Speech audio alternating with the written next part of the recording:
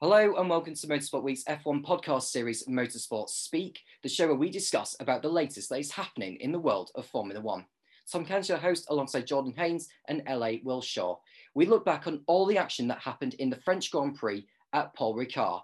An incredible scrap for the race win between Lewis Hamilton and Max Verstappen has resulted in the Dutchman passing him on the penultimate lap and extending his lead at the top of the Drivers' Championship. Lando Norris and Daniel Ricciardo's performances have seen McLaren leapfrog Ferrari back into third in the Constructors. Could we see them fight for a race win this year? The Styrian Grand Prix at the Red Bull Ring is lined up for this weekend. Can Red Bull make it 4 in a row on their home track? Hello, Jordan. Hello, LA. How are you? And we've done round 7 now. We're nearly a third of the way through the campaign. And we had another, I'm tempted to say cracker, because we all felt that it was going to be a straightforward race at Paul Ricard with just a simple one-stop strategy and then nothing too much else. Did we see that? Not a bit of it. LA, we'll begin with you. Welcome to the show. How did you find the French Grand Prix at Paul Ricard? Thank you, Tom, and thanks for having me on. Actually, I did find it went really quickly. I don't know if anybody felt that. I sometimes think some races just feel like they're going on and on and on, don't you? Or there's a really long, draggy middle bit. But I actually found that this went quite quickly, and there was obviously a reason for that, because there wasn't just the usual few cars up the front that looked like they were set for the race. There were lots of battles going on behind, and there were lots of different strategies as well going on behind. And if you looked a little bit further down the field, you could see there was a bunch from P5 beyond, probably down to about, I think, maybe P10, that were within 1-2 seconds of each other. So for me, I was keeping my eye on that as well, and watching what was going on there. So I actually found it really exciting, and considering that there was this build up beforehand that Paul Ricard might not be the most action packed race on the calendar, I actually found it was a wonderful surprise, and I really enjoyed it. Yeah, I very much enjoyed it as well. Jordan, I'm sure you very much enjoyed the race at Paul Ricard. You may have been thinking, it's going to be one of those races again at Paul Ricard, isn't it? But you must have felt that with the mix of strategies going on, particularly between Mercedes and Red Bull, you must have think, boy, if we got a race on here, we could be all of a sudden seeing the typical Hamilton versus Verstappen fight, and we got what we wanted. Yeah, I was expecting quite a boring race. I think everyone was, really, and it obviously didn't turn out that way. As soon as we got into turn 2 of the first lap, I was like, wow. I was like, this is going to go completely different. And then it was just waiting for the strategies between Mercedes and Red Bull. And obviously Red Bull came out on top with them. So it was interesting to see that Red Bull played Mercedes at their own game, and it took them by surprise. So it was definitely one to keep in mind of like the best race of the season so far. Yeah, and it was a brilliant showing, and it was almost like a repeat of Bahrain, where we saw Hamilton and Verstappen fighting out for the race win. It was a very intense ending to that. Hamilton went into that particular race as like the underdog to Verstappen, because Verstappen no doubt had the quickest car, both in pre-season testing and at the race weekend itself, and Hamilton just fought back and was able to hold on to the race win in the end. This time around, with Verstappen doing the 2-stop, it was very much neck and neck, I would say, in terms of the tyre degradation between those two, because whilst Hamilton was on older hards and Verstappen was on newer mediums, Verstappen was being stuck in the turbulent air, unlike Lewis was. So you can look at it more ways than one on that one, but Verstappen's determination and doing so on the penultimate lap just brought the race into life, and most certainly the championship as well. And the good thing about it is, even though Verstappen has won, the championship is far from over. Would you say, LA? I mean, you can't underestimate Lewis Hamilton. He isn't the 7-time world champion for no reason. He's not every season hasn't always necessarily been in his favor, and his car has not always necessarily been the best car. So that you can't underestimate this guy. He's not a 7-time world champion by accident or just because he's in a great car with a great team. You have to remember that Mercedes is still quite a young team in this modern era, and he moved from McLaren to Mercedes, and he built that team around him, and they got experts from all over the place, or they developed the people around them to become so expert. You know, he didn't just land on his feet. He didn't just arrive, you know, like a football team like Barcelona or something. You know, this team was built around him, if we all think about that. And it's not just a happy accident. You know, this is a lot of hard work gone into this team and gone into all these championships. And the one thing that Lewis does offer is, even when he's not in the best car, even when he's at a disadvantage, he seems to find that something extra. And that's what makes world champions at the end of the day. It's that just something extra that they pull and they get from inside them, you know. And for me, it's definitely not over, but we have to remember the domination that Red Bull had for all of those years, you know, with Sebastian Vettel and with Mark Webber, and then, you know, and Dan Rick followed. You know, they know how to win championships. They know how to win races.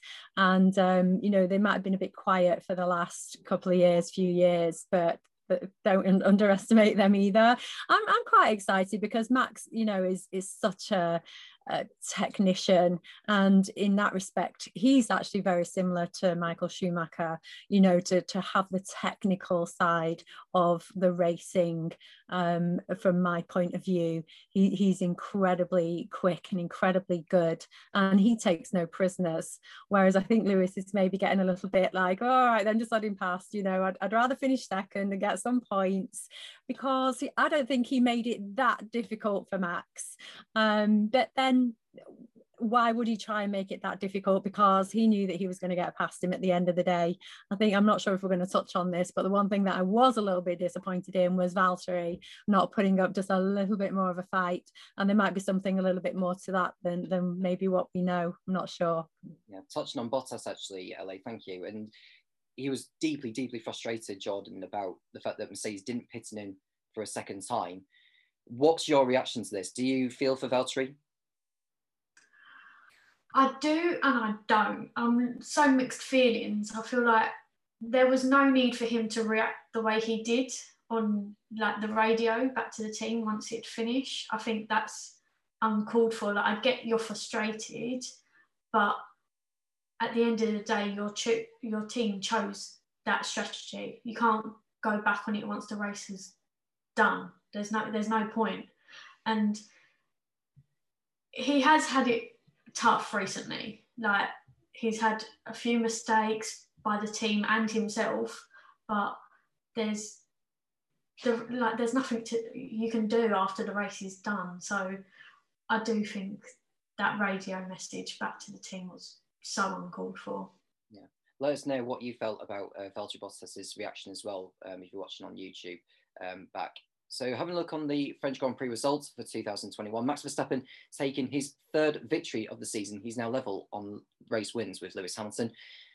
Lewis finishing second behind him, just 2 seconds adrift, but he's still very much in play for the championship. Sergio Perez picking up another podium for Red Bull in third place. Valtteri Bottas was fourth, ahead of Lando Norris, who is very much best of the rest, in fifth place, ahead of his teammate Dan Ricciardo, putting another brilliant drive in the second McLaren. Pierre Gasly was a solid seventh on home turf, followed by Fernando Alonso, bringing the first of the Alpine cars, coming in eighth place. Sebastian Vettel and Lance Stroll in the two Aston Martins, picking up the last points in 9th and 10th. Carlos Sainz, disappointing race for him in 11th and the last driver on the lead lap. George Russell was 12th, picking up Williams' best result of the season so far, which sees them leapfrog back in front of Haas into 9th place in the constructors' standings. Yuki Tsunoda was 13th, followed by Esteban Ocon. Antonio Giovinazzi was 15th. Charles Leclerc, a really, really shocking 16th position, followed by Kimi Raikkonen in 17th. Nicholas Latifi was 18th, and then it was Mick Schumacher and Nikita Mazepin, the last of the finishers. So all 20 drivers that started the race finished the French Grand Prix, which I believe is the 10th time in Formula 1 history that all starters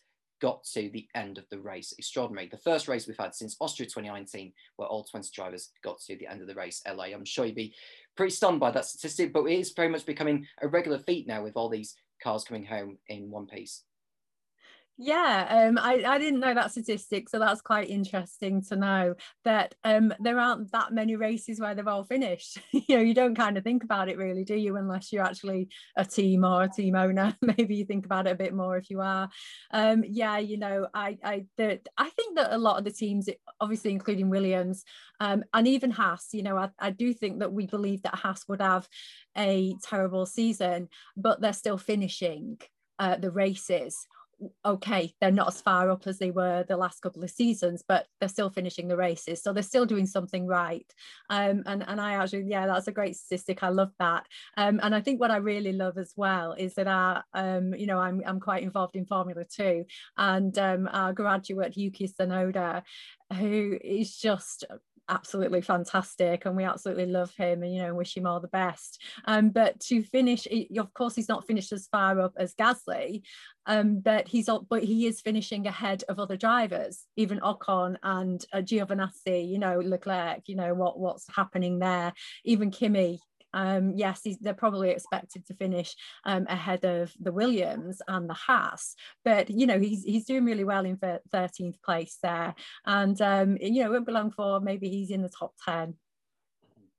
And yeah, I have to agree with you. I mean, Tsunoda, although he's a rookie, so we have to give him a chance actually, because although he may not have been picking up the results like what Denny Kvyat will be doing in an AlphaTauri, you've got to remember that Kvyat has had 6 years in an AlphaTauri, or well, pretty much 6 years in either the Toro Rosso or the AlphaTauri as it was. So you have to give Yuki Tsunoda more of a chance, actually. And I think by the end of his first year, he'll have done 23 races. And then the second year, second season syndrome, I think he's going to be more of a sophomore driver in Formula 1 compared to the pretty much fast as he joins in from like F3 and F2 like he did so. Jordan, you look at Ferrari, they had a shock of a race. They were okay in qualifying, but in the race, simply not good enough. Yeah, I don't really know what happened to them. Obviously, they haven't got no race pace, which is a shame because they've had 2 good weekends and then they've just gone downhill. And I think they didn't even expect themselves to be that far down. I think they felt they was going to be like back of the points, like 9th or 10th, but Leclerc all the way down in 16th. It's not the best thing, is it? Which is a shame, but hopefully they can build on it and work towards a better finish for the next 2 weekends in Austria. Yeah. So, LA, where do you feel it went wrong for Ferrari? Because Carlos Sainz was 5th in qualifying, Leclerc 7th. How could they fall so far down as they did? Leclerc 16th. I don't know if that's an anomaly or whether Ferrari just got their strategy wrong on this occasion.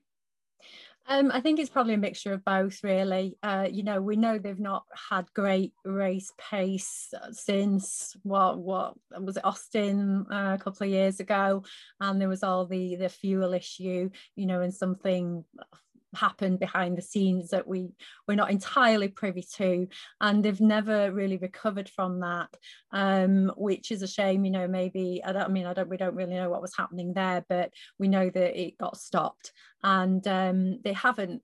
But I think qualifying's a different monster, isn't it? Qualifying's qualifying, and you will still get your Mercedes and your Red Bulls qualifying at the front and finishing at the front, whereas there are quite a lot of teams that do tend to qualify really well, but then they might not have that race pace for all the laps. And vice versa, you will have a team, such as Lance Stroll, although he was very unlucky on a couple of occasions during qualifying this weekend, but he didn't qualify very well at all. He was last on the grid, but then with Yuki just behind him coming out of the pit lane, and yet look where him and Vettel finished. They were top 10. So it swings and roundabouts, I think, sometimes, because quali is totally different, really, isn't it? And also the track would have been very different as well on the Sunday, because it had already rained that morning. It had been raining for the Formula 3, so the track would also be quite different. That would be different for the race. you know, the track would be different, wouldn't it? But yeah, and also strategy. You know, some teams took a bit of a punt and a bit of a gamble with their strategy, a little bit like some of them did in Baku as well. You know, you had Lance, you know, going on and on and on and on and extending as long as he could till he came in for his pit stop. And because he stayed out as long as what he did, he ended up in P10, which was fantastic. But then, you know, then you do have your Ferraris, and Ferrari, it's okay to sit here, isn't it, being a critic, because, you know, I'm not in a team and I'm no engineer and I'm no tyre expert, but they should be doing better. Should most certainly be doing better. And I mean, contrast that to Aston Martin with Vettel qualifying 12th on the grid. Lance Stroll was 19th, but the reason why Stroll was 19th because he had an earlier time in Q1 chalked off for track limits, and the last run he was going to be doing he couldn't do because of the red flag of Mick Schumacher stopping out and circuit in the barriers. So that was why Lance Stroll ended up that far down. He was knocked out in Q1, or not able to get a representative time in Q1 for the second race weekend running, because he did crash out in Q1 in Baku. But nevertheless, he came home and got home a point, which is better than nothing, especially Vettel considering his run of 3 consecutive points finishes in Aston Martin. Prior to that run, he didn't score a point at all, did Vettel. So he's doing a fine job in the Aston Martin. He's very much got himself up to speed. Can he continue that form into the next round at the Red Bull Ring this weekend as the second part of the triple header? Let's have a look at the drivers' standings following round 7 of the 23-round FIA Formula 1 World Championship of 2021. Max Verstappen has extended his lead at the top to 12 points over Lewis Hamilton, 131 playing 119. Sergio Perez up to third, or is in third place still, on 84 points. Lando Norris in 4th on 76. Valtteri Bottas in 5th on 59. Then Charles Leclerc in 6th place for Ferrari on 52. Carlos Sainz in 7th on 42. Pierre Gasly, considering his fine form, he's finished in the points in the last 6 races now in the AlphaTauri. Very, very fine form there from the Frenchman. 37 points he's got in 8th. Daniel Ricciardo is 9th with 34. Then Sebastian Vettel in 10th with 30. Fernando Alonso in 11th on 17 points. It's Esteban Ocon in 12th on 12. Lance Stroll in 13th with 10. There's Yuki Tsunoda in 14th with 8. Kimi Raikkonen and Antonio Giovinazzi have 1 point each. George Russell, Mick Schumacher, Nikita Mazepin and Nicholas Latifi have still yet to get off the mark this season. In the Constructors' Championship, Red Bull have extended their gap out at the top over Mercedes. The gap is now 37 points. Red Bull have 215 to Mercedes' 178. McLaren go back up to third in the team standings with that brilliant points haul with Norris and Ricciardo. They are on 110 points to Ferrari's 94. So 16 points is the margin between those two respectable teams. AlphaTauri in 5th on 45, with Aston Martin in 6th on 40, Alpine in 7th with 29, Alfa Romeo with 2 points in 8th. Williams and Haas have still yet to score a point so far this year. So you look at the championship now, obviously 12 points. Even at this point of the season, Jordan, it still feels like nothing, because whilst we've done 7 races, there's still 16 more to go. Yep, we've got such a long way to go. Sometimes I look at it and I'm like, oh, like, there's a gap. And then it's like, oh, the gap doesn't matter. There's so many races and you never know what's going to happen at any of them. You could sit there all day and be like, oh, yeah, well, Max could win this one, or what about someone like Pierre Gasly could win this one, and everything could change from like a tyre blowout to engine problems. Just like the standings could change in a minute, and it's good. And I feel like we haven't had this in such a long time that everyone's like, oh well, who's going to come out on top? Who's going to finish third in constructors? Who's going to finish everywhere? And it's just so nice to see. Mm-hmm. And it's absolutely brilliant. I'm loving this title battle so far. I mean, you could say, 2018 was a brilliant title battle, as was, I was almost going to say 2017, but it's not quite so much. I think maybe 2016, where, like, I know with the Mercedes duo who were doing so well, Hamilton and Rosberg it was, but they still had quite a fight in the points battle between the other teams. But you probably have to say 2012. I mean, what would you say this is the best start to a season, LA, since? It's quite hard to think back, to be honest. It'll blur into one to me. But yeah, I mean, I don't know if I kind of want to put it all the way back to some even Red Bull days, you know, where they just had fantastic, just race win after race win after race win, or I don't know, maybe even 2009 with that Brawn, you know, the big surprise that was Jenson Button and the Brawn car. That you know, that was an extraordinary season. That as racing fans, it was just amazing, wasn't it? That I think that'll always stand out for me. But yeah, I mean, I think this is incredibly close. There has been some close seasons before. You know, some seasons even way back to 2007, 2008, you know, won by 1 point, which, you know, I think if you're a fan of one of the drivers that's fighting it out, it can be a very painful experience. But in general, it's just exciting because it's motor racing at the end of the day, and you would like a bit of a challenge. Like Lewis obviously wants a challenge. He still wants to win the races, but he definitely wants a challenge. I think that, you know, no driver, or even if you look at other sports, nobody wants to look at themselves and think, oh, well, I just won outright, you know, because I had the best team and I had the best car and I had the best this and this. You know, it's a player or a driver wants to be challenged so that you see that they are the best of the best. And you know, and I think that's what's in Lewis's head. That's how he wants to finish his legacy. He doesn't want to finish his legacy with them wiping out the rest of the board, you know, and both of them being 1-2 every race. He wants to go out as an outright champion, and he beat the best drivers on that circuit. And I think it's quite exciting. He wasn't looking forward to these new rookies coming up. I think he was a bit worried about it, and rightfully he should be, because the support series of Formula 4, 3 and 2 are producing some outstanding quality drivers these days. So I think that even Verstappen, you know, should be a little bit worried about the guys that are coming up and coming through.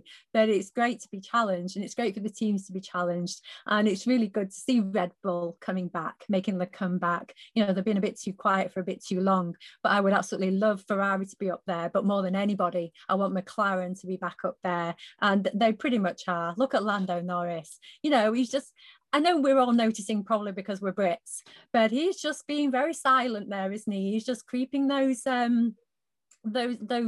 finishes in.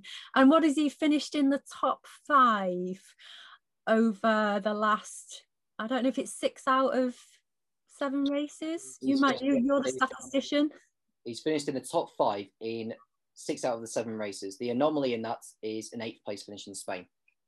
That's right. Yeah. So, you know, he's doing really well. He's staying very quiet back there in that McLaren, but they're just going to go like bam. You know, they're going to really come back, and that's so exciting to watch and so exciting to see the McLaren boys obviously heading back up to the top as well. And that's what I'm looking forward to. I mean, wouldn't it be great if that, you know, the champion didn't necessarily win with all these hundreds of points, but, you know, they might win by 1 or 2. And like last season, look how close those other teams were, you know, fighting for the 4th, 5th, you know, it was the last race. It went down to the last race for who finished in those other points. And let's have that again.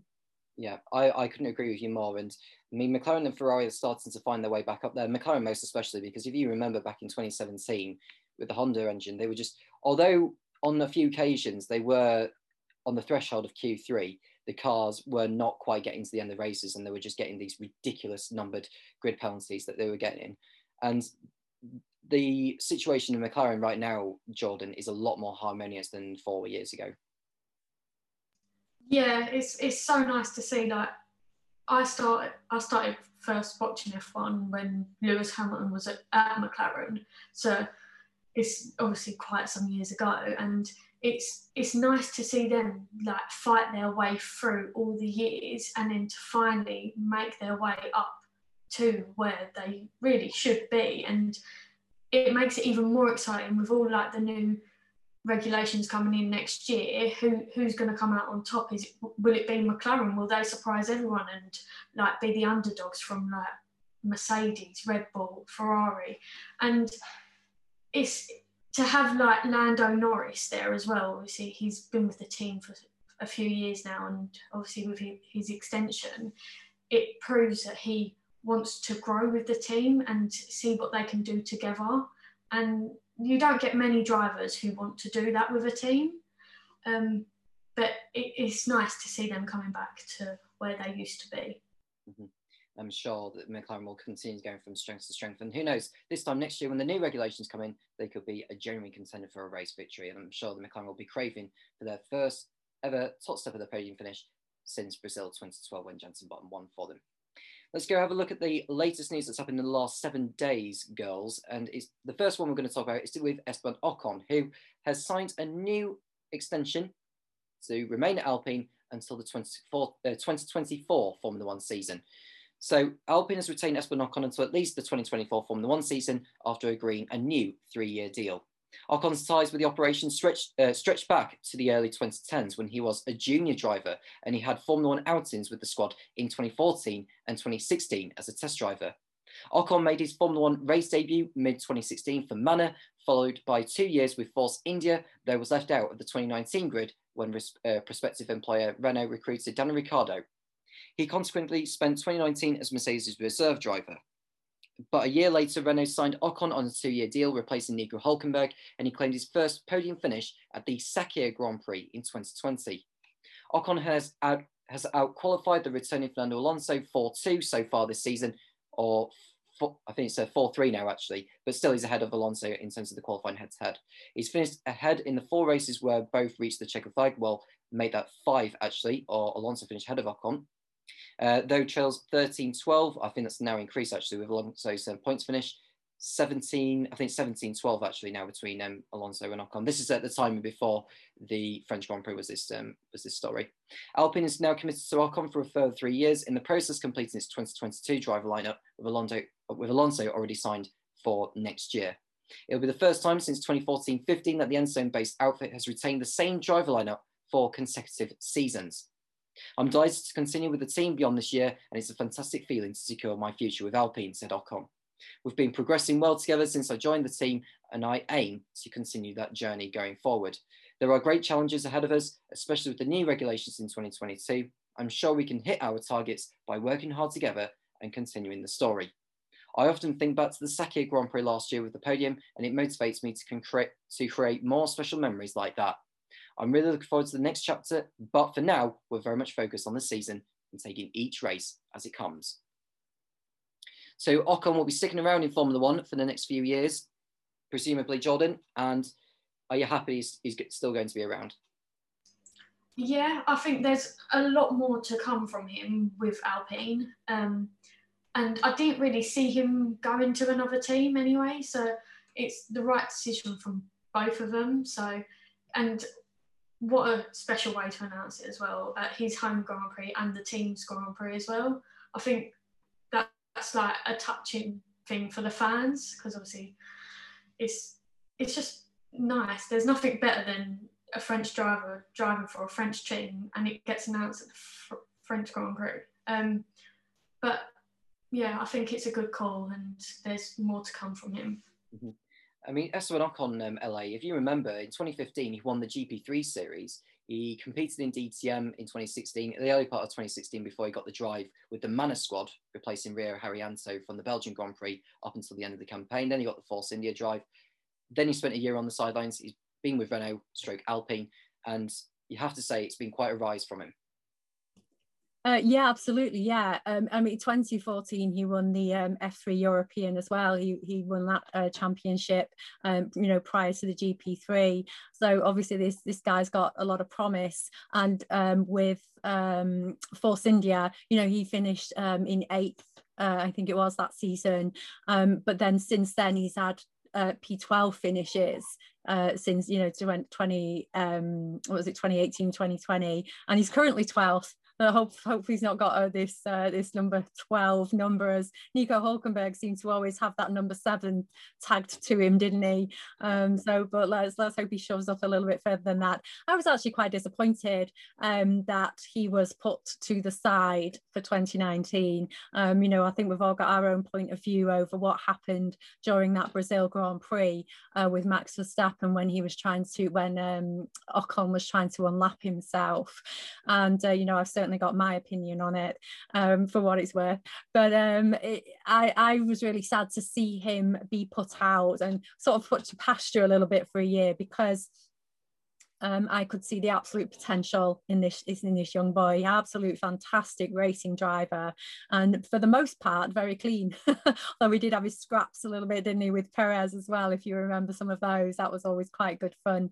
But yeah, it's good to see him with Renault. You know, shame we lost Nico Hulkenberg, but great to see Ocon with Renault, and to see this season he's not had great results though, has he? You know, we had, was it the P13 in Bahrain, and we've had a couple of nines or 3 9 P9 finishes, a retirement, and a P7, and obviously 14th. Below his teammate Alonso, who finished in 8th. So, you know, you need to beat your teammate to start off with, and he knows that. And he you know, established himself at the team. I think what he was coming across as, what he said at the weekend, was that, you know, he's now with Renault for a few more years.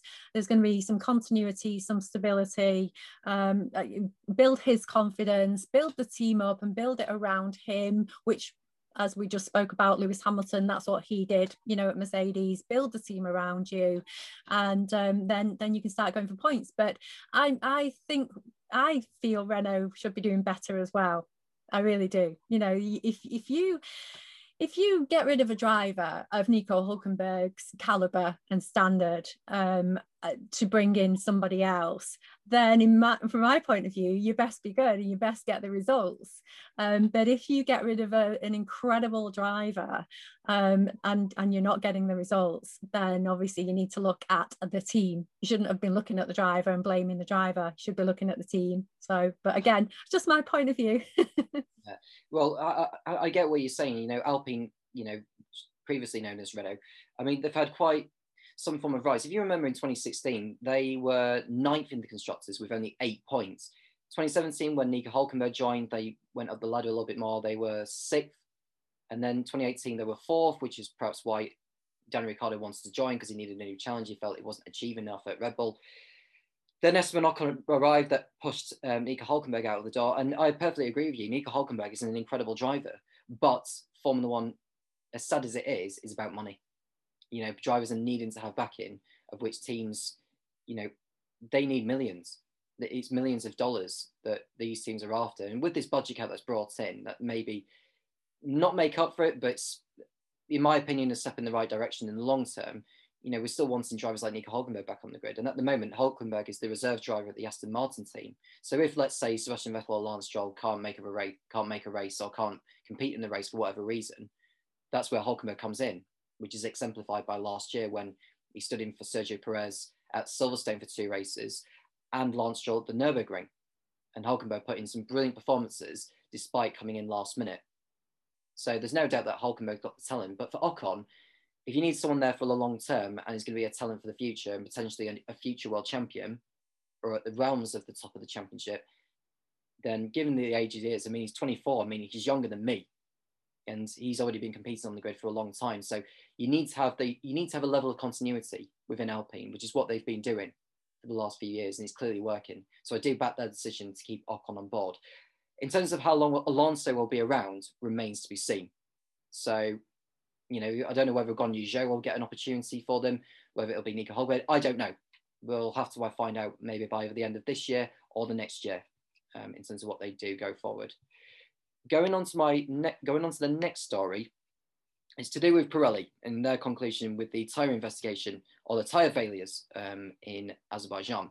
So both drivers sustained race-ending, for Lance Stroll and Max Verstappen, both drivers sustained race-ending left rear failures along the start-finish straight during the Azerbaijan Grand Prix, which pitched them into the wall at high speed. Speaking after that race, Pirelli's head of F1, Mario Isola, stated that he could exclude that failures were due to tyre wear and suggested debris could be to blame. In a statement released on the Tuesday evening of last week, the Italian company established that following an analysis into the incidents, it found there was no production or quality defects on any of the tyres, nor was there any sign of fatigue or delamination. It concluded that the failures were due to a circumferential break on the inner sidewall, which can be related to the running conditions of the tyre in spite of the prescribed starting parameters, the minimum pressure and maximum blanket temperature, having been followed. Pirelli has submitted its report to the teams and Formula One's governing body, the FIA. Red Bull also released a statement on the Tuesday asserting it was compliant with Pirelli's guidelines throughout the weekend. We've worked closely with Pirelli and the FIA during their investigation into Max's tyre failure on lap 47 of the Azerbaijan Grand Prix and can confirm that no car fault was found, it read. We adhered to Pirelli's tyre parameters at all times and will continue to follow their guidance, and we are grateful that following the weekend's high-speed impacts, no drivers were injured. In an attempt to stop such an incident from happening again, Pirelli and the FIA have agreed a new set of protocols which includes an upgraded technical directive that has already been distributed.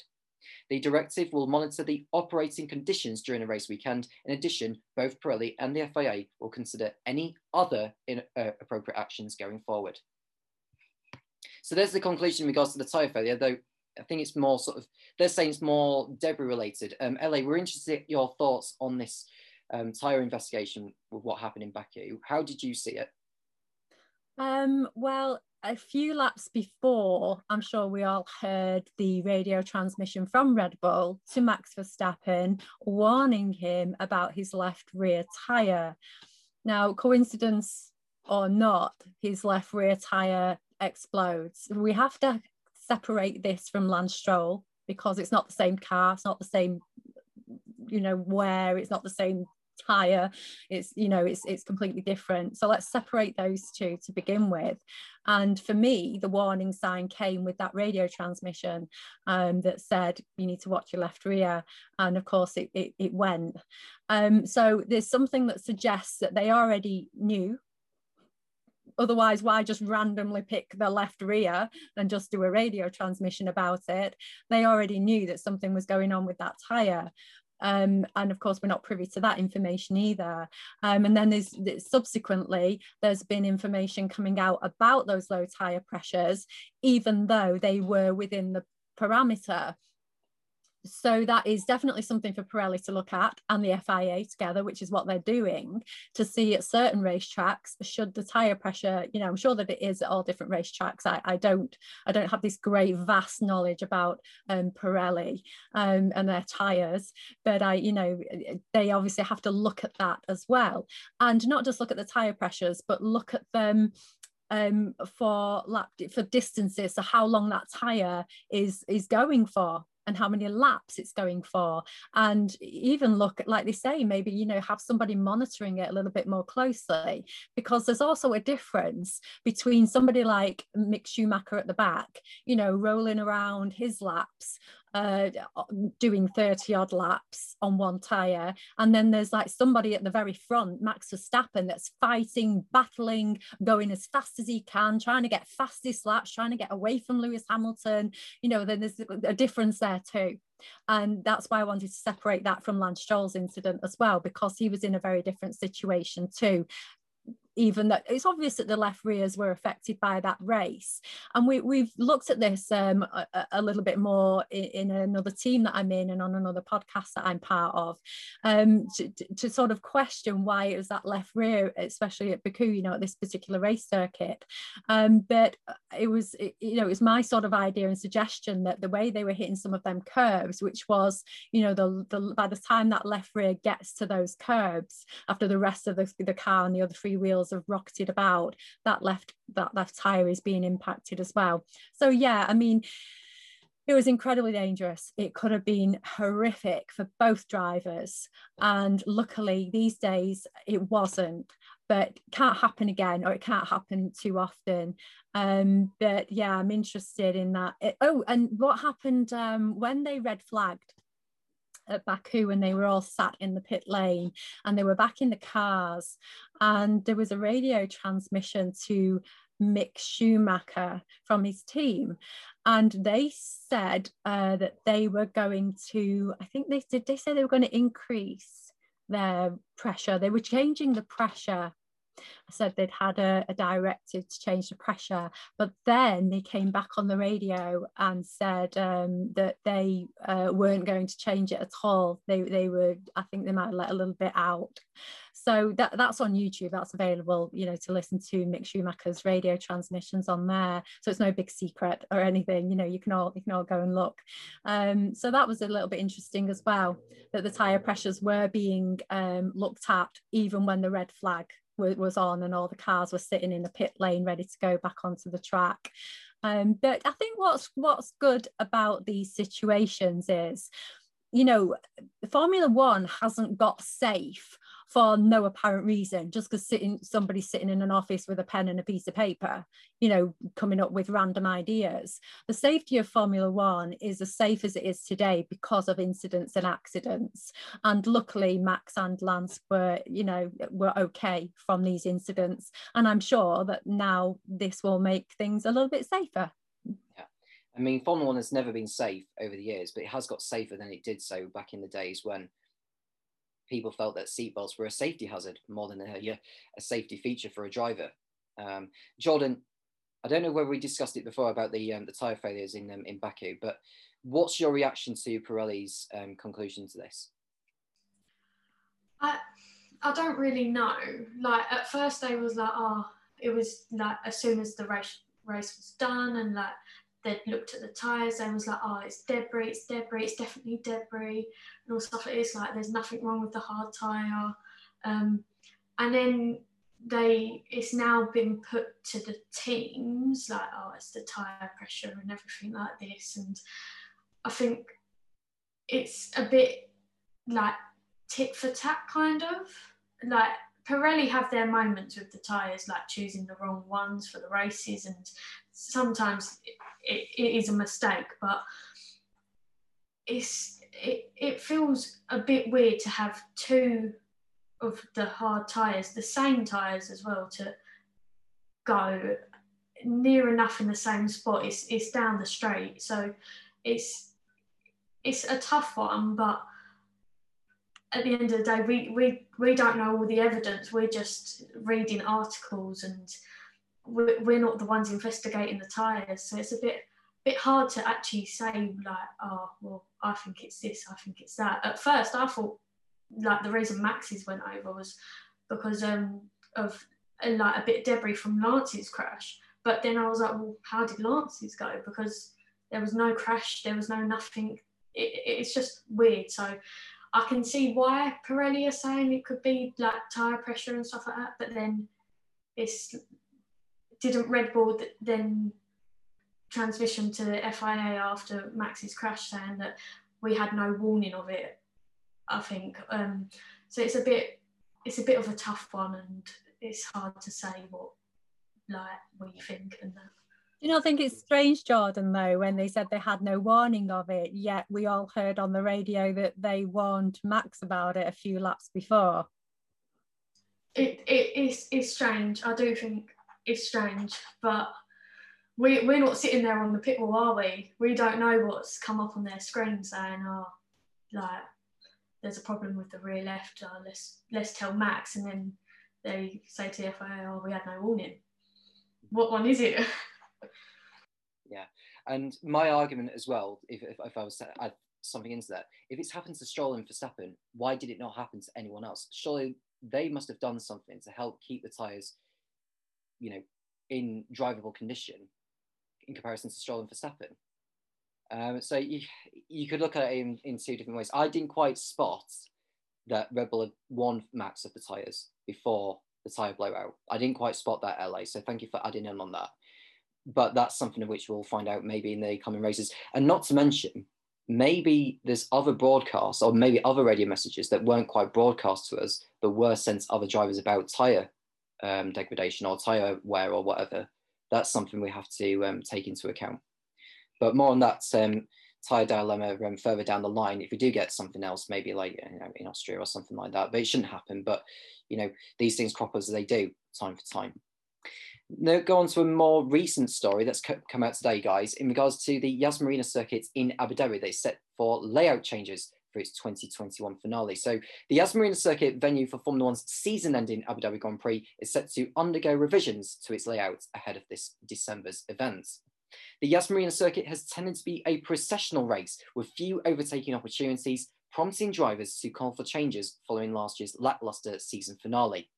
Taking that feedback on board, acting CEO of Abu Dhabi Motorsports Management, Saif El Noimi, explained that approval has been given to change the circuit to create more opportunities for overtaking and wheel-to-wheel action. We've been listening to our spectators, the fans, the drivers, F1 and the FIA, and we've been working on making some exciting changes this year to the layout of the track, said Al Noimi at the launch of this year's Grand Prix. We'll be undergoing some modifications to the track over the summer in time for this year's edition of the Abu Dhabi Grand Prix. We're very much looking forward to showing more information in the coming months on the changes. We want to create more opportunities and to overall create a faster flowing race given the current rules of the vehicles. We're looking forward to seeing some overtaking and action, and hopefully the championship will come down to the wire and be determined here in the Abu Dhabi Grand Prix. The circuit also has plans to welcome back fans for the race after holding their 2020 event behind closed doors. Every year we look forward to delivering a weekend of sporting and entertainment like no other in the region, and 2021 is no different, a statement from the circuit said. However, this extraordinary year there will be a few changes to our regular formats. 2021 will see us entertaining fans in a safe and managed environment, and we'll be sharing more details once we launch our ticket sales over the coming weeks. So that sounds like some good news, guys. Jordan, we begin with you because prior to the show I showed you what WTF1 came out with their image of the possible layout of the Abu Dhabi track. Your thoughts on it? I actually think it looks quite good. I'm quite excited for it. It's about time they did something to the track. I did see a comment on Twitter actually saying they should just change the whole of the track. Obviously, it was a joke, but it's nice to see that they're listening to what people want and they recognise the problem itself, that there's not much overtaking, and it's going to be an exciting one, and especially to have fans there as well this year, it makes it even that bit more like we're having some changes to the track, we get the fans back. It's a good way to end the season, I think. Yeah. LA, in case you wanted to know about the possible layout, this is what I found from WTF1. I don't know if you can see it very carefully there. Can you see the white marks? I don't know if all the viewers can see it as well, but that's what is possible to be. So in case any of you couldn't quite see that, so it's changes to the first chicane where the end of sector 1 would be. That's being replaced by a simple hairpin, which would get rid of the hairpin that's currently there, with less camber, which means more cornering speed, and therefore the drivers will get on the power sooner off the exit. And for where the slingshot chicane, as I call it, turns to 11, 12 and 13, that is going to be replaced by a smooth hairpin as well, which takes them back towards where the hotel bridge is. And I think with that, Jordan, as I touched on with you prior to the show, is that the lap distance will be less with that possible new layout, which means more racing laps for the drivers. Ella, your thoughts on the possible changes? I'm a little bit disappointed by that image, actually. I was thinking, DRS sections opening up, fast straights, a bit like the Baku thing, because we've just had an amazing Baku Grand Prix, really, haven't we, even though it's just been the French one. I'm like, oh, really? Okay. I want fast sections, please. Change it again, review it. No, it's next year's, I think, did you say they're changing it for the end of this season? For this year's race in December, yeah. Okay, well, I think the jury just has to be out, doesn't it, to see if it works. But I totally agree in part of the statement of what they've said. We obviously still have to keep Formula One as safe as we can, and Formula 2 and 3. Don't forget that those races are also part of the support series for Formula One. All those drivers need to be kept safe through, car safety and that kind of thing. But yes, there's no reason why tracks should not be adapted then to encourage overtaking.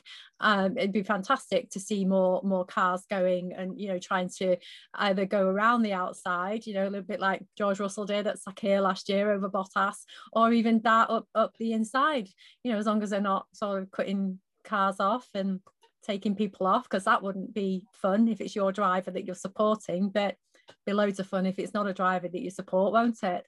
Yeah, it looks okay. Let the jury stay out, but they've got a lot of competition because, you know, we've got this new Saudi race coming up, and that's I think that there's a bit of a thing with these street circuits, you know, at the moment, and we're all loving them, we're all enjoying them, and even Albert Park is kind of considered a street circuit with it being in the park, and they've made some changes. I don't know if you've all noticed there on their Twitter account, their social media, that they've been making some changes as well of their layout, and obviously we're not quite sure if we are going to visit Australia this season, but by the time we're back there, it will be ready for those drivers and those cars.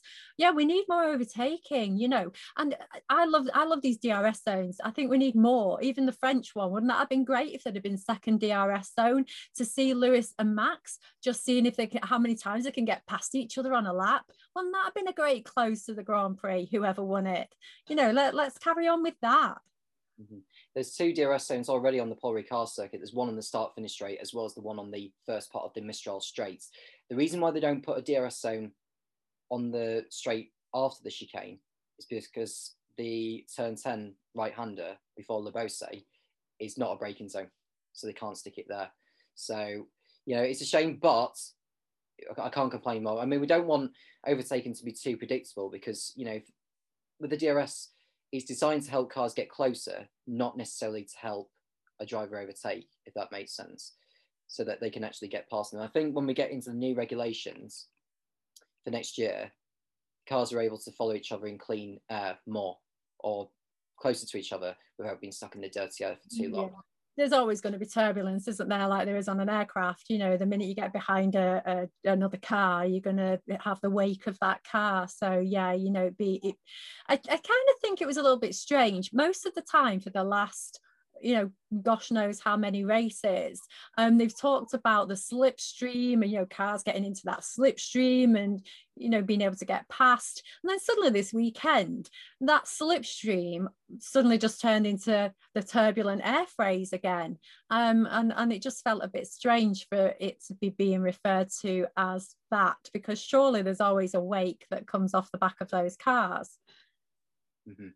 And so, you know, we'll hope to see what this supposedly new configuration of the Yas Marina circuit will play out. And I think it'll be a fantastic finale. I mean, at the moment, so far this year, we're seeing changes at Barcelona with the turn 10 left-hander being changed. I don't know whether they'll get rid of that final chicane. I hope they do, because I think it'll help overtaking better. And with Melbourne's configuration change as well, I mean, we're seeing a lot more configuration changes in 1 year, well, as many changes since I think 1994, when they brought those chicanes in at like Spain, Canada as well. Spa is another one, Silverstone. You know, we've seen so many changes to many racetracks in the same season since 1994, so that's something bearing in mind. So we hope to see Formula 1 going to Abu Dhabi, because it would make a great finale. It's just the configuration that does need changing, but I don't mind changes to it, because it has been hosting races for 12 years now. So why not make the changes of which fans will be after necessarily? So this weekend's Austrian Grand Prix is set to see Robert Kubica making an FP1 appearance. So Formula 1 is holding back-to-back events at the Red Bull Ring across the weekends of June 27th and July the 4th, with the first round given the Styrian Grand Prix title. It's set to be Kubica's 7th practice run for Alfa Romeo, having joined as its test and reserve driver ahead of the 2020 campaign. With his previous outing coming at last month's Spanish Grand Prix, Kubica will replace Kimi Räikkönen for the 1 hour session on Friday. The team has made some big steps forward, especially lately, and you can sense the confidence in the whole squad, said Kubica. I know how important it is to keep the momentum going, and I am ready to play my part to make sure the 2 weekends in Austria are as successful as they can be. Kubica already has experience at the Red Bull Ring in 2021, having won last month's European Le Mans Series race at the venue. So Kubica, we get to see him in a race car this weekend, LA, and I'm personally a big fan of him. I know his time at Williams didn't quite work it out as it did, you know, with the situation with the car itself. But I think, you know, all of a sudden, should Kimi Räikkönen and Antonio Giovinazzi not be able to race, Kubica should be given a chance with a team of which technically he won his only Grand Prix at. Yeah, I I have mixed feelings about Robert, you know, because obviously when he first came into Formula One, you know, what an explosion onto the scene, what a breath of fresh air this young man was, and what promise that he had. And of course the accident that he had was incredibly unfortunate for him, and I do think that, you know, it's badly affected his career. Of course it has. And then when he came back for Williams, I was quite disappointed, you know, in his form against George Russell. And I don't know if it's an unpopular opinion, but I kind of feel like the next generation needs to be coming up. If Kimi's going to be leaving, which we're not 100% sure, you know, knowing Kimi, it'll be Giovinazzi that goes, and Kimi's still motoring around, you know, with his grey hair and his piping slippers on. But you know, if Kimi does decide to hang up his steering wheel, his gloves and steering wheel, then I kind of am hoping for someone like Callum Ilott to slip into that seat. Somebody new, somebody fresh, and somebody that is very fast and a very good driver, and biased as it sounds, also British. Mm-hmm. Jordan, Robbie Kubica has, you know, over 100 Grand Prix under his belt, and, you know, this weekend, I'm not sure what he's going to get out of, but hopefully some relevant data for which the Alfa Romeo team could have. I mean, given his experience in European Le Mans, would you say that's part of his reward?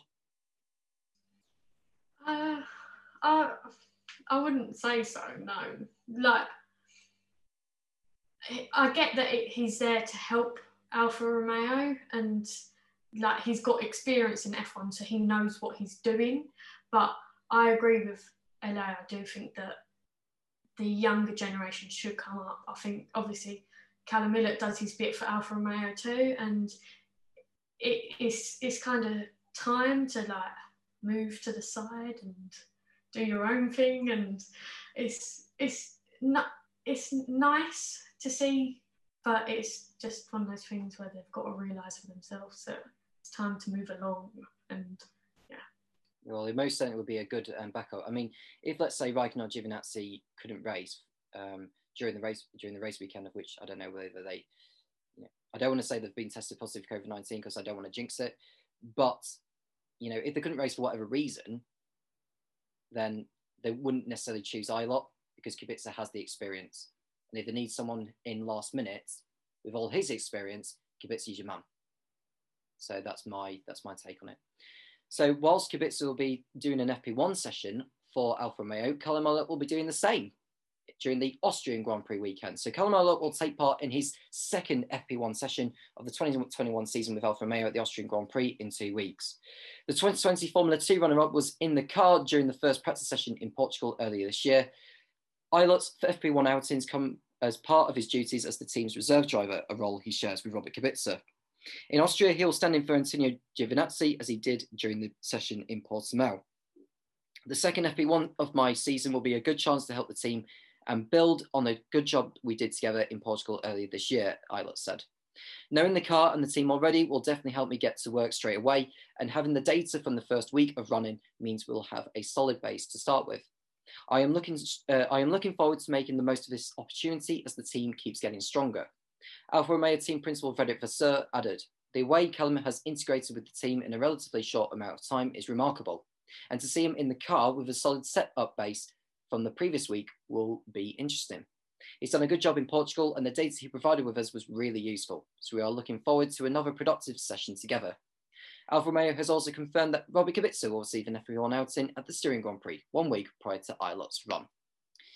So Jordan, Callum Ilott getting another run. He's already done a practice session in Portugal for the team earlier this year, and he's got an opportunity to do so in the Alfa Romeo squad on a circuit where he had won in Formula 2 last year. Yeah, I think it's a good thing for Callum to get back into an F1 car again. I like Callum. I think he should be in F1, but unfortunately things don't work out the way they should. And I want to see him there next year in maybe in Alfa Romeo. You know, Kimi might leave, but I think it's gaining on his experience whilst also working with the team, trying to build something for the team. And obviously it helps with Robert in the car a week before, so they can build on that. But I just think it's just good for Callum. He knows a track. He knows the team, because I've seen on social media he's been with the team, and like the weekend just gone, he was there at the race. So it's nice to see him gelling well with the team whilst he's actually not like in the car. But yeah, I'm looking forward to him being back on track. Mm-hmm. And I'm sure that Callum Ilott will put a smile on people's faces in LA once he goes out onto the circuit during the Austrian Grand Prix weekend. We don't know for certain if it's going to be dry or wet, but when I looked at the weather forecast for Styria, because that's where the Austrian Grand Prix is based at the town or city of Spielberg, there were possible thunderstorms, but hopefully that won't deteriorate Ilott's chance of a practice session like it did so at the Nürburgring last year. Yeah, let's hope not. You know, I mean, don't forget, Formula 2 is still a very different kettle of fish to Formula 1, even though he's incredible in the rain, and even though if he gets as wet as what he did last season in the car, then you know he might not need a shower afterwards.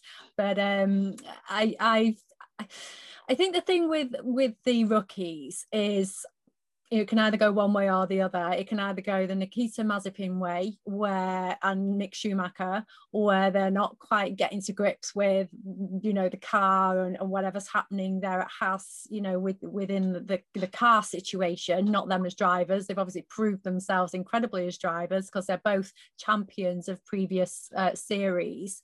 But the thing with Callum is he's not really been tested in a Formula 1 car as a Formula 1 driver, whereas the comparison to Robert, you know, obviously he's got a wealth of experience in a Formula 1 car and with a Formula 1 team.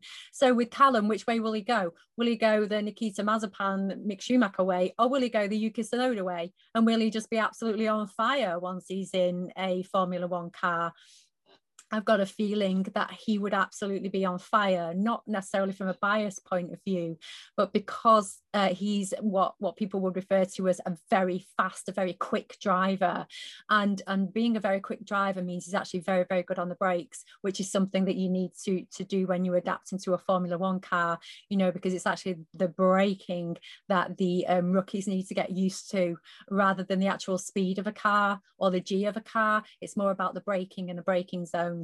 So I would love to see, you know, Callum get as much experience as what he can.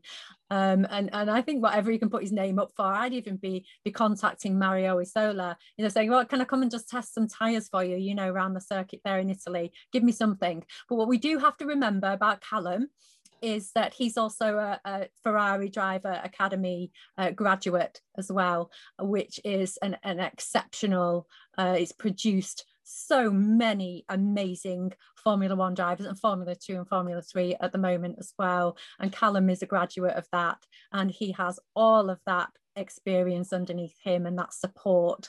And you know, and if it doesn't happen for him in F1, with apologies, with you know, the team Alfa Romeo, he's still got the link with Ferrari, don't forget. So there may be hope for him yet, but I'm Callum all the way, you know, and I know we can go into the politics of Formula 1 and why certain drivers are picked over other drivers.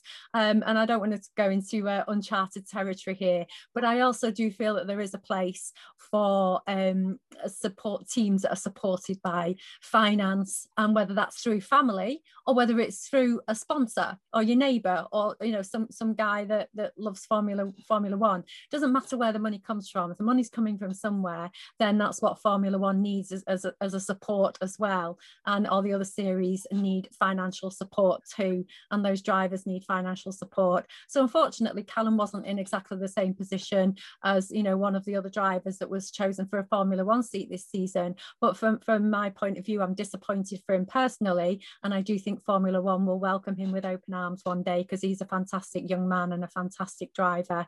But don't forget, there is also room for financially supported drivers too. Mm-hmm. Which some teams actually, like Mercedes, I think they're supporting a 13-year-old Carter from China. I can't remember his name. I think it's like Young Prix, I think it's called. But I think, you know, finding drivers like Callum Ilott, you know, comes at the expense of, you know, how much are you willing to sponsor him? Whereas if you sponsor like a 13 or a 14-year-old karter, it's cheaper, which is why I think McLaren have chosen a 13-year-old from America, and then Mercedes have gone for a 13-year-old from China because of how talented he is in karting. So that's something worth considering. And I think one thing I will want to add actually is that Formula One needs to have more teams involved. And whilst the field is, in my opinion, I don't know if you agree with me, LA, but the field, to me, when you look at their one lap pace, they are closer than what they would have been like 20 or 30 years ago. Yeah. But don't forget they also had different engine sizes that long ago. You know, when you look at the Senna days, there wasn't just the V12s around. There were teams with V10s and V8s as well. You know, in the same race, you know, in the same sessions. So the engines have changed somewhat, and obviously there's a standard now for certain specs of engines or certain specs of the cars to be the same, even though there are many other differences as well on the cars. So definitely they are closer together. I really like it when people put graphics up, you know, on social media of how close, you know, the pole sitter might be to you know, the guy that's P20, how actually very, very close they are. Because when they sit on the grid, they're a mile apart, you know, or they may as well be, not exactly a mile, don't quote me on that. They may as well be a mile apart. But whereas, you know, if you look at the actual tenths of seconds, or, you know, they are within that blink of an eye, which is incredible. When you're even talking about, you know, everyone's talking about how bad Haas might be being this season, or, you know, how bad Williams have been for a few years. But how close are they still on that grid? It's incredible, the precision of these drivers on these circuits. You know, no matter what your opinion is of a driver, you know, even of Nikita Mazepin in the first race in Bahrain going off because, you know, the back of the car was difficult, and Mick instantly learned from that, if you were paying attention, because Mick's car was just as bad, but he just managed it once Nikita had left the track. But then, you know, Roman Grosjean took a long time to settle in and settle down into his role in F1. And, you know, I don't think there are any bad drivers out there whatsoever. These drivers are all incredible drivers. They're so precise, they're so technical minded, and you know, they all deserve their place on the grid. And can I add a reference actually to my point about the gaps? The 1995 Spanish Grand Prix, okay, Michael Schumacher was on pole with a 1 minute 21.4.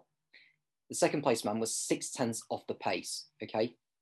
The 20th place driver, that is Carl Wengler, do you know how far off the pace he was? 5.5 seconds. And the 26th place driver, the last driver on the grid, Pedro Diniz, 8 seconds off the pace, which is more than the 107% time. Can you believe that? Which confirms to me how close. I believe it about Diniz. Well, to be fair, Diniz wasn't as bad of a driver to begin with, because he was in a 40, which was completely and utterly slow. And he got the chance with like Ligier, Arrows, and then Sauber to finish off his career with.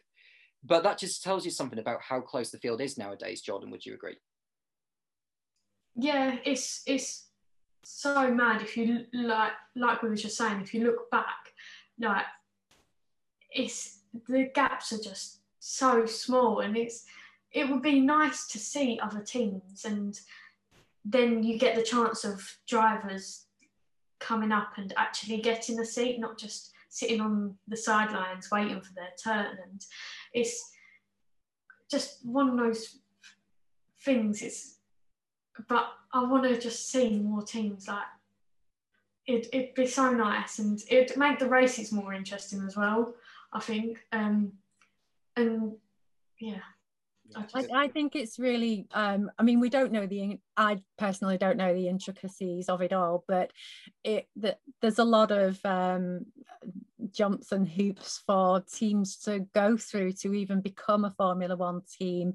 And, you know, I think that it was Nikita Mazepin's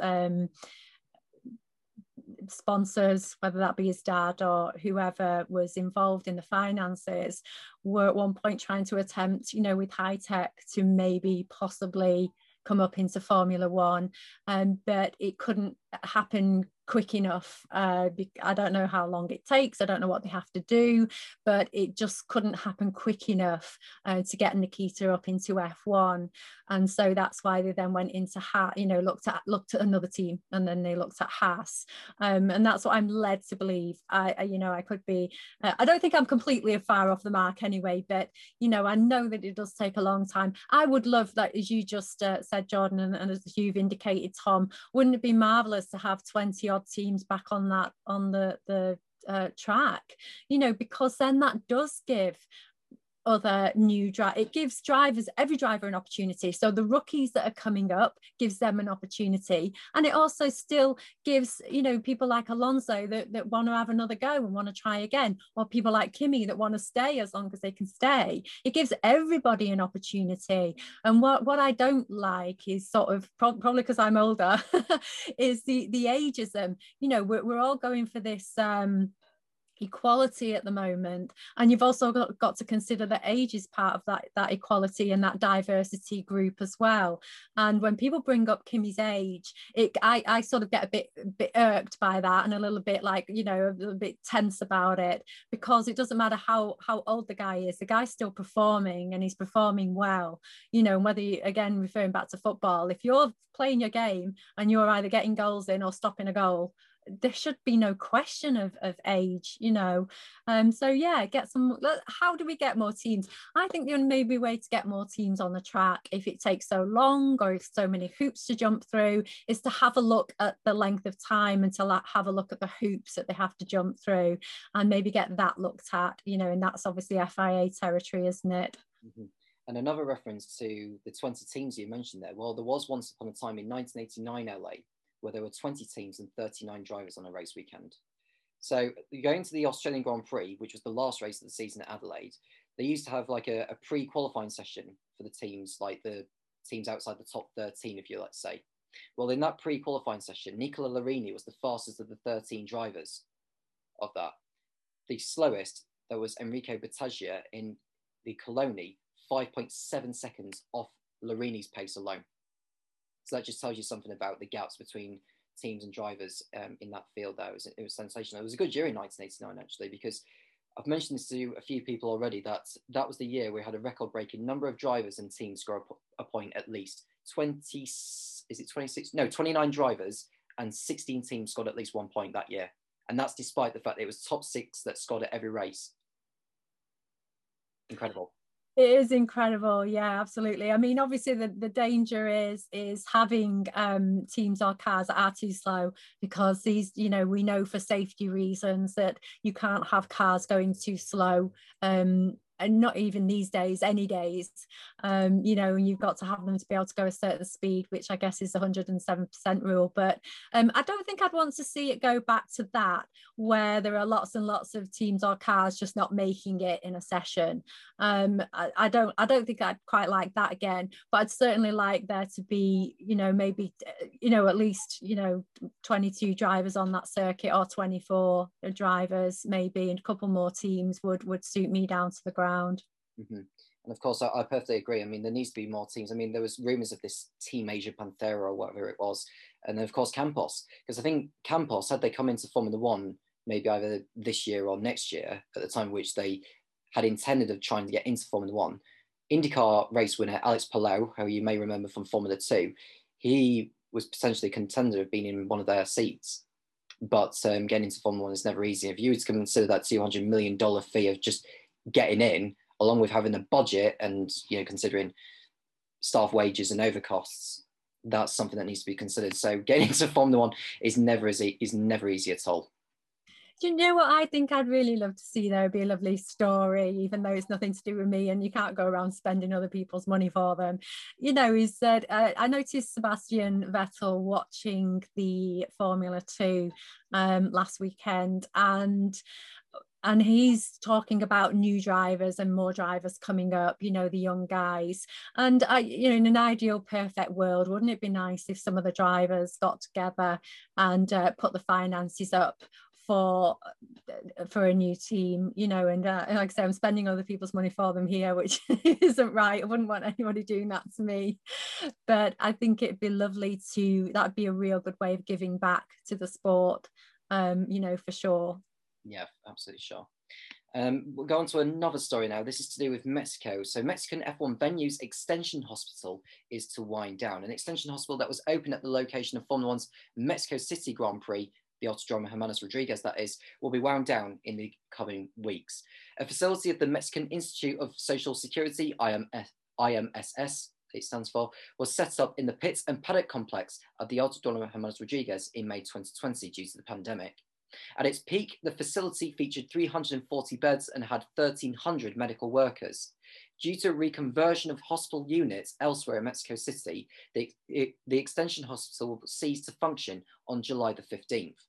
In a statement released by Mexican Grand Prix organisers, they thanked the dedication and commitment of the doctors, nurses, social workers, orderlies, administrators, and the rest of the IMSS staff who joined in a coordinated effort to respond to the challenge presented by the pandemic.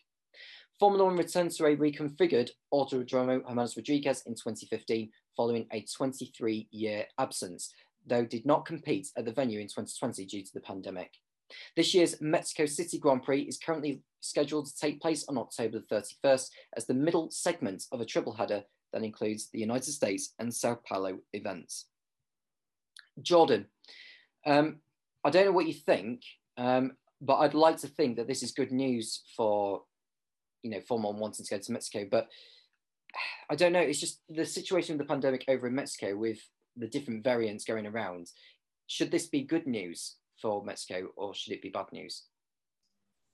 Well, from what I gathered when I read it, it seems like good news, but with the different variants going around, like you said, you can never say that it's going to go ahead. Like you've got 100% like this will be going ahead.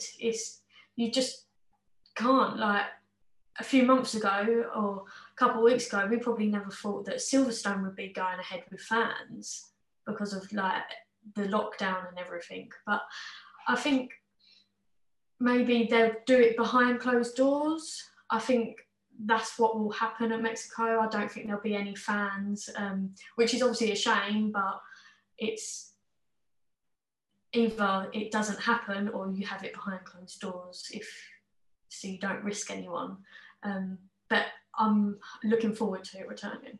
Yeah. Or another option, LA, is to have fans there, but in zones around the circuit, like what Paul Ricard did when they allowed 15,000 spectators there per day, but in like groups of 5,000 or something like that. I'm not so sure this is going to go ahead. I'm not sure that, you know, apart from Sochi, you know, which is considered sort of a mid long haul destination, worldwide destination, you know, because it's on the other side of Russia.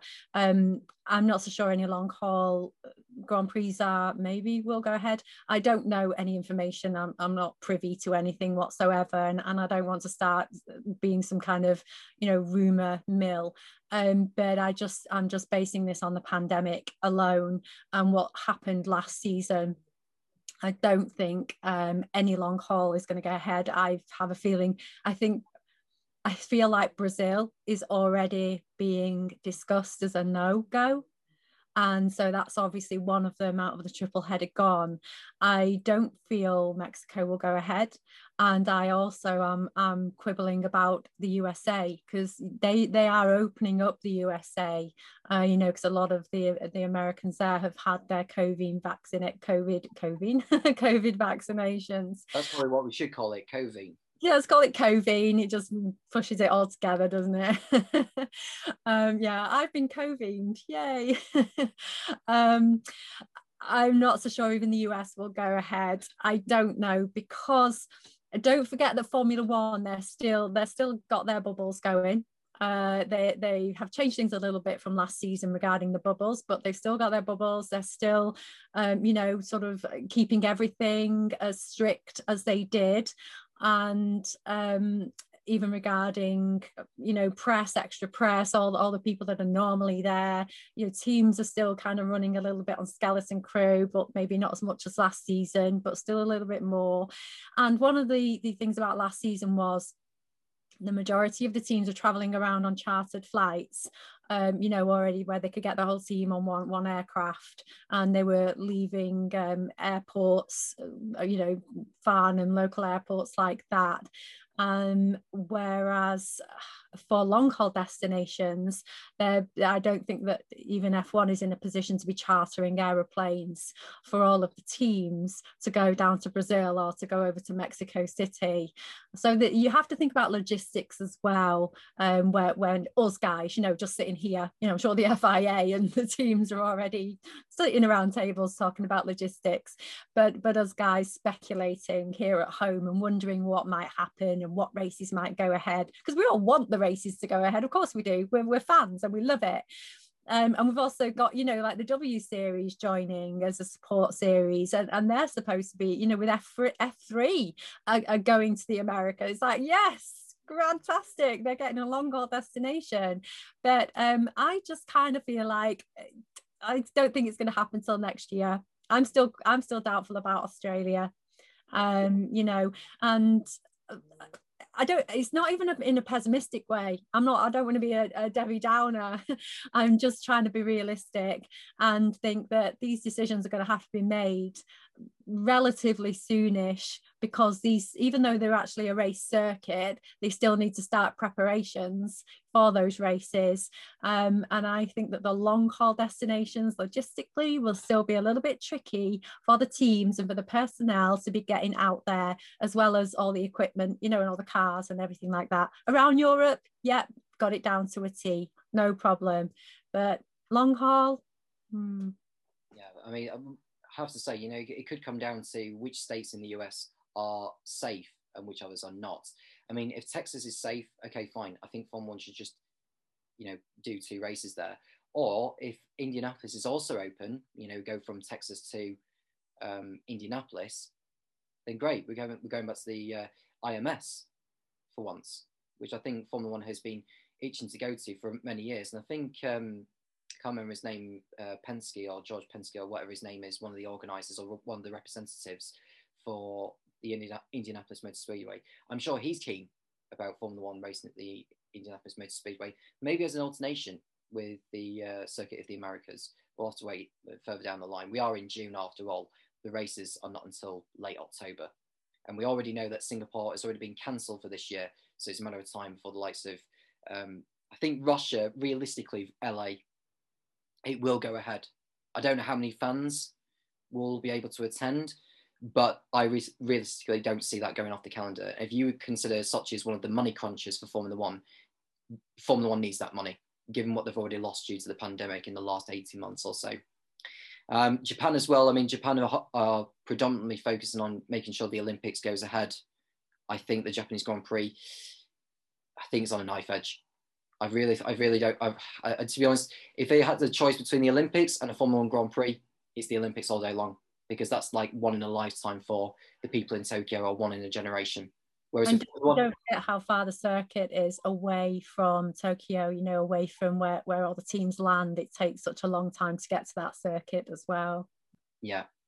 And Austin is questionable. Mexico is questionable as well. Brazil, don't see it at all. Nowhere near safe enough for Formula One to be thinking about going there yet.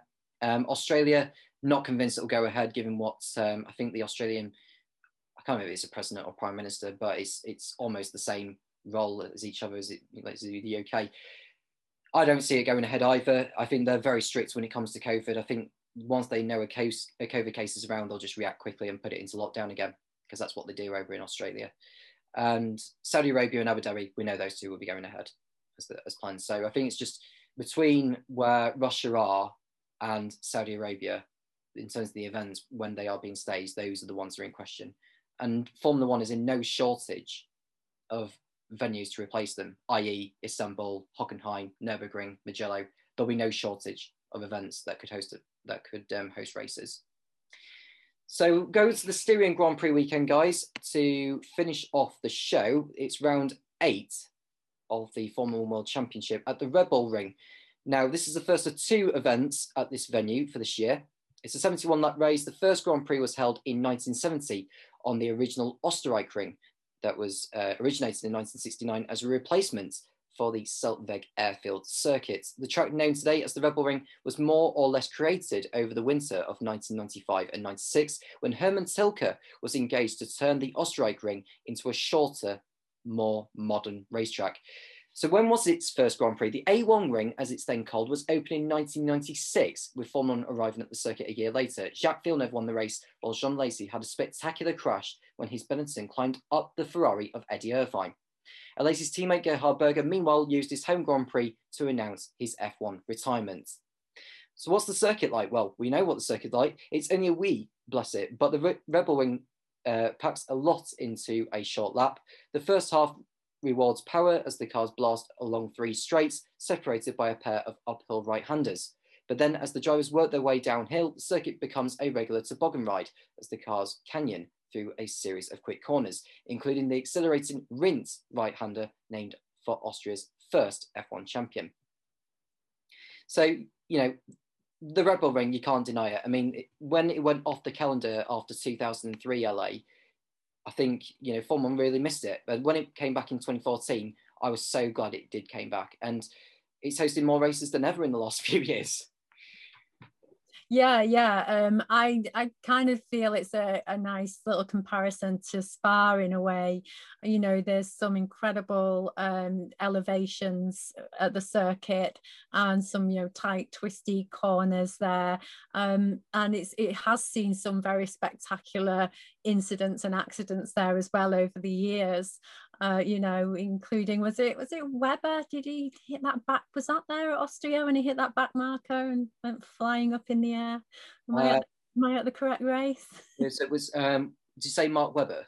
Yeah, was it Webber? No, I know.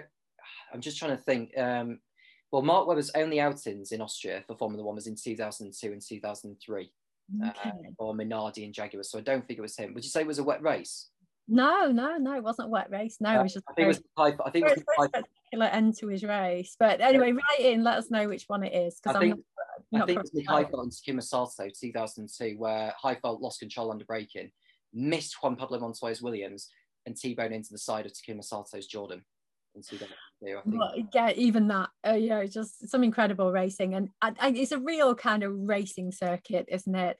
It has everything, and last season was fantastic to have both the races there, and 2 very, very different races. I think initially, because we'd waited so long for F1 to start, you know, nobody being sure and everyone being a bit scared about the pandemic and scared about teams and drivers, to then have the first 2 races. And I think people were thinking, how's it going to be having 2 races? It's just going to be the same. It's going to be the same race the second weekend. It's going to be a bit boring, you know, watching. And it wasn't, was it? It was incredible. No. But, you know, the weather system really, which is kind of also why I'm comparing it to Spa a little bit, because those mountain ranges, you can bring in any kind of weather, and the views, the scenery, if you can't actually be there, when you're sitting at home, sometimes when you're watching a race, if the race isn't terribly exciting, then you know, it's just a circuit, then I think sometimes I can zone out a little bit.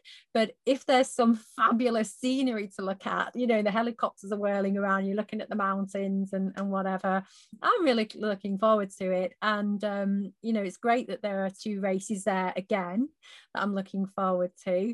And you know, just I don't want to digress back to what we were just talking to, but you know, if there's going to be another double race again this season, then I'm kind of thinking Bahrain might, you know, get another chance if we do lose a couple more races. But anyway, back to Austria. Sorry. Okay. Well, you know, if there was a choice of having 2 races at the same circuit back-to-back weekends, Austria would most certainly be one of them at the Red Bull Ring. I'd be all for that. And you mentioned Bahrain. I wouldn't mind another race on the outer loop. I just don't want last year's to be the only time we'd use that outer loop for Formula 1. It was just fantastic. And of course it was for Formula 2 as well. It was great. Loved it. Jordan, your say on the Austrian Grand Prix week. Oh, it's the Styrian Grand Prix weekend. So I'm mistaken though. It's the Styrian Grand Prix this weekend. Effectively, it's on the same circuit as what it would be for the Austrian Grand Prix. How are you feeling for this one? I'm looking forward to it. I wasn't too sure when it first got announced about the 2 races again, because obviously we had it last year, and yes, there was very different results, but this year it could be completely different. But then I've been looking at the weather in advance, and already for this weekend it's expecting rain, like for the whole weekend. So it could be completely different. One weekend we could have rain, the next it could be completely bone dry, and two different winners, maybe different podiums. I'm looking forward to it, but I just don't want it to be the same 2 weekends in a row. So yeah, I think it's definitely one to watch out for. Well, if the weather speaks for itself, LA, we could be in possibly the race of the season. Yeah, absolutely. I mean, obviously keeping everything safe, which is safety paramount, safety first. But yeah, let's have some rain. Let's have a slippery circuit. Let's test these tires again as well. But yeah, I love it. I love a wet race. I think it separates the boys from the men sometimes. Or people like Yuki Tsunoda. Imagine him in the rain. It's going to be fantastic. Apologies for my misinformation as well. So I did have a little bit of mix up in memory there, but in talking about ageism, it's my age. I put it down to my age, not my blonde hair. I think Mark Webber was I think it was Valencia that he had the accident I'm thinking of, and I'm just merging memories a little bit, getting a bit too excited about this double Austrian Grand Prix that's going to be happening. But yeah, let's have some clouds, let's have some mist. We don't want too much, don't forget, because obviously we don't want to delay. We don't want there to be red flagged, and we've got to wait for visibility for helicopters, which has happened previously. Well, let's not have it that bad, but let's have a bit of rain. Well, we've had wet qualifying sessions in 1998, 2016, and in the 2020 Styrian Grand Prix. Could we have our first wet race in Austria for Formula One since goodness knows how long? I'm trying to remember the last time. We have to go back to the days of the Österreich-Ring if there ever was a wet race. But if you remember in 1987 LA, there was that 3 starts. That one, I don't know if you remember that one, but I still remember that on the back of my mind. I think Mansell had a problem on one of the starts, and there was just chaos behind on the start finish straight on such a narrow part of the racetrack. Oh yeah, no, I'm gonna have to look back at that. I do not remember. Well, you'll see where I'm coming from. It may flash back in your mind when you watch it, and maybe you as well, Jordan, because that was another race where, what we had in I think it was Mugello where we had 3 race starts. Well, that one in Austria in 1987, the last ever race that Formula did on the old Österreich-Ring, that had to be done in like 3 starts because of incidents at the beginning. So that's something for you to look at post podcast. So let's do some predictions for this weekend, guys. LA will begin with you. Who do you think will take pole position and your top 3 race finishers, please? I don't think it's going to be dissimilar from this weekend at all. It's going to be the Red Bulls and the Mercedes, however they juggle it. Don't forget Valtteri is quite handy at qualifying. And I think he's got a bit of a bee in his bonnet at the minute. I don't think all is well in the Bottas camp, the Bottas Mercedes camp. And he's going to be trying to prove a point, really. Although was it Austria? Don't let me get mixed up again. Was it Austria last year when he was mowing the grass? In qualifying, yes. Yeah, let's hope he doesn't go off doing mowing the grass again. But yeah, I don't know. I don't know. I don't really like predicting because I always get it wrong. I'm a bit rubbish. A lot of us do get it wrong, but when someone does eventually get it right, we are going to. Well, let's say, all right then. Well, let's say Max, Valtteri, then Lewis. Yeah. Jordan, what do you think? Pole sitter and your top 3 finishers.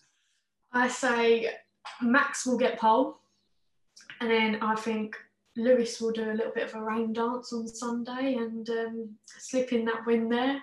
And then I think Max second and Bottas third. I'll go for Lewis for the race win as well, especially if we get a bit of rain, definitely. But that was my 3 qualifiers, so sorry. It's okay. In terms of my predictions, pole system going to go for Verstappen, and I think if the rain does come down on Sunday, I think Lewis will put on probably a similar performance to what he had in Istanbul. I think he knows the tyres very well in terms of the Pirelli intermediates and the Pirelli wets, and I think he'll use it to his advantage in any way he can. Verstappen will finish second behind him, and I think Charles Leclerc will get his first podium of the season for Ferrari. because I think Ferrari could do a really, really strong weekend after that disappointment at Paul Ricard, and they are in that fight with McLaren constructors. So Charles Leclerc will finish third on the podium to pick up his first top 3 finish of 2021. Can I be controversial? I'm going to say Lando's going to get a podium if it's raining. Yeah, well, that wouldn't be a bad shout. I mean, last year's Istanbul race, Hamilton had won ahead of Perez and Vettel and was it? I'm trying to remember if it was Perez second and Vettel third. So could maybe all of a sudden Perez finish on the podium as well, because we can't discount him. Who knows? We'll leave it there, guys, because we are out of time. Thank you to everyone that's been tuning into this week's podcast. Next week, Nathan Hine, Tina Ferreira and Jack Taylor will be with me to review the Styrian Grand Prix at the Red Bull Ring. From Jordan, LA, and all of us at Motorsport Week, enjoy the racing this weekend, and it's goodbye.